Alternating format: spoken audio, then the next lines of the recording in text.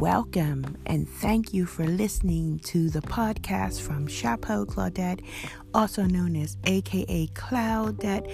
This is the podcast titled Life is a Hat Party, because we all wear a lot of different hats, and so let's enjoy those hats as I share with you my stories about taking care of my mother with dementia, about the climate change, and anything that strikes my fancy. Life is a hat party. Get your head in gear. Life is a hat party, so have no fear. Life is a hat party. Let your mind escape. Life is a hat party. Let your crown take shape. Let your crown take shape, everybody, and thanks for listening.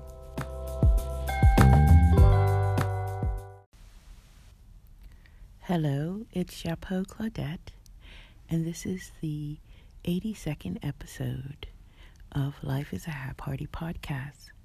On this podcast, I will tell you the story behind a story. I believe there is a story behind every book, and this is the story behind my first book entitled So Sorry, I'm Tardy. So Sorry, I'm Tardy is what one could call a metaphysical fantasy story explaining why an unborn child is overdue. So Sorry Tardy is 5 years old this Mother's Day, and this short story was dedicated to all the newborn babies in the world, for they are all someone's little prince or princess, and to their mother. Especially, it was dedicated to my mother because she instilled in me the relentless optimism to keep looking up no matter what. And that's what I've had to do in this first Mother's Day that I am without my mother. The reason I actually wrote the book was because I needed to take a break from a book I was writing that was going to contain the emotional letters written between my mother and myself. I had found these letters in a box marked, "For Claudette Eyes Only, I'm Sorry." It was at the time that I was clearing her things, and she had shown the beginning signs of dementia.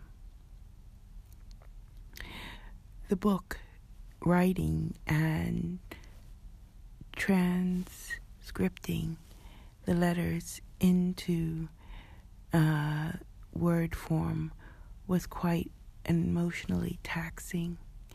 Going back to my first running away from home letter, to my days at school and my first time away from home, and of course the life that I lived abroad, as my mother acted as if she did not mind that her only child, had traveled so far abroad.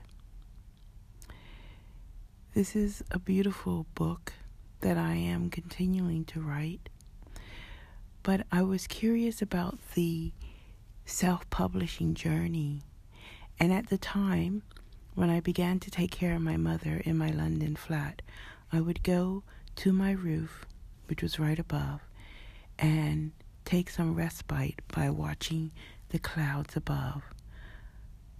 I had especially loved clouds since the passing of my fiancé, because we had spoken about what would happen after he passed and how we would try to communicate. And so for me, looking up at the clouds was a way to make contact with my fiancé, who had actually passed a year before I felt, due to my mother's dementia, I had lost the mother that I had grown up with. Nevertheless, there were quite a few cameras that he left me, and I began to photograph the clouds. And as I always say, it was a gift from these cloud formations that I felt that I was transcribing this beautiful story. This beautiful story was, of course, close to my heart because at the same time that this was happening, I started to question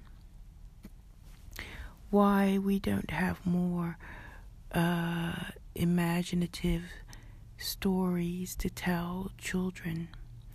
And I wondered, after Prince William, I believe, said he would reprimand, I believe, his baby about his tardiness later, that perhaps there was a reason why some babies just don't arrive on time.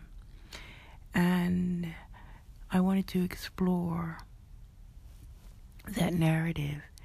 And as you see, or if you don't see, in the interactive version that is written in 5 languages on iTunes of the book So Sorry I'm Tardy, the newborn baby and has connections to the ancestry and is told to do certain things as he makes his way to his earth mother and father. This book is close to my heart, and to be honest, I thought, not only due to my own enthusiasm, but due to the enthusiasm of friends and families who helped, friends who translated it into French and Spanish and Dutch and Swedish, that someone would think this book is amazing, and that with this success I could take care of my mother in the way that she is accustomed to. I finished the book, and I'm very proud of it, but it never sold as many copies as I had fantasized about.